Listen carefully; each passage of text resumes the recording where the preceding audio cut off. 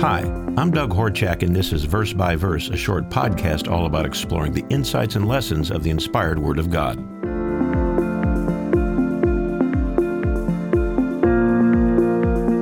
Today we're reading from the Psalms. In fact, some very interesting comments from King David about the unique nature of us as human beings. Notice David's comments in Psalm 8, verses 3 through 5.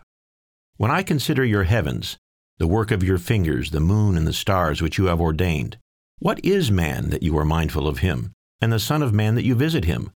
For you have made him a little lower than the angels, and you have crowned him with glory and honor. When you think about it, these ponderings of David are quite fascinating. When I read these words, I think of a man laying on the ground in his backyard, or maybe out camping in the mountains, but laying on the grass late at night, with both hands clasped behind his head, while gazing up at the dark sky lit up with the stars of the Milky Way. And as he looks up at the sky, he ponders and asks God, why? With this great and awesome universe out there, why are you so very interested in mankind? We're so very small compared to the stars of the universe in the night sky, so why is God interested in us? Well, that's a great rhetorical question. In fact, a question that has baffled mankind throughout history. Why are we here? And if there is a God, what is His purpose for us? Despite the smallness of mankind, God's Word reveals that He does have plans for mankind. Big plans. A plan, a design, a blueprint for a future beyond our wildest imagination. As we read in Psalm 8, God has visited and connected with human beings for thousands of years, and has done so from the very beginning. He initially did so with both Adam and Eve, and no doubt taught them as His children. He has visited and interacted with many of His servants, such as Abraham, Moses, Isaac, and Jacob, and many others through the millennia. But as David admitted in his comments in the 8th chapter of Psalms, humans currently have limited abilities and powers. Yet, despite man's current limitations, David realized that mankind has an awesome future ahead that most people simply would not believe. Even the Apostle Paul, in 1 Corinthians chapter 2, referred to mankind's destiny when he said, Eye has not seen, nor ear heard, nor has entered into the heart of man the things which God has prepared for those who love Him. The key words in Paul's comments are, for those who love Him.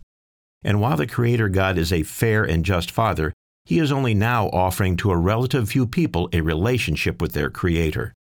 And those that respond to that offer can have a future beyond their dreams. Make no mistake, there really is something very special and exceptional about human beings. In fact, even those who do not believe in a Creator God cannot fully explain the uniqueness of humans, even acknowledging that mankind is the epitome of the living beings on planet Earth. For instance, man has rational faculties, the ability to think, to reason and question. Humans experience aesthetic appreciation for art and music, and humans have creative abilities. We possess a sense of humor, experiencing laughter and joy. Human beings have highly developed languages, both spoken and written. Also unique to humans are their spirit of inquiry to understand the world around them, and of course a deep motivation in their search for the meaning of their lives. Which ironically brings us back to the question that David asked so many years ago. What is man that you are so interested in him? The Bible, God's Word, reveals great detail about man's future, a future you can read more about in our booklet, God's Purpose for You, available on our Life, Hope, and Truth website. If you have a clear sky tonight, consider taking a few minutes to lay down on the ground and look up. Look up and ponder the twinkling stars in the night sky.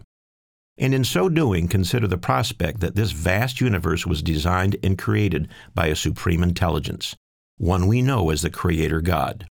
And be reminded that we small human beings were placed on planet Earth for a divine purpose, an indescribable future. If you've been enjoying Verse by Verse and want to help the show grow, here's what you can do to get the word out.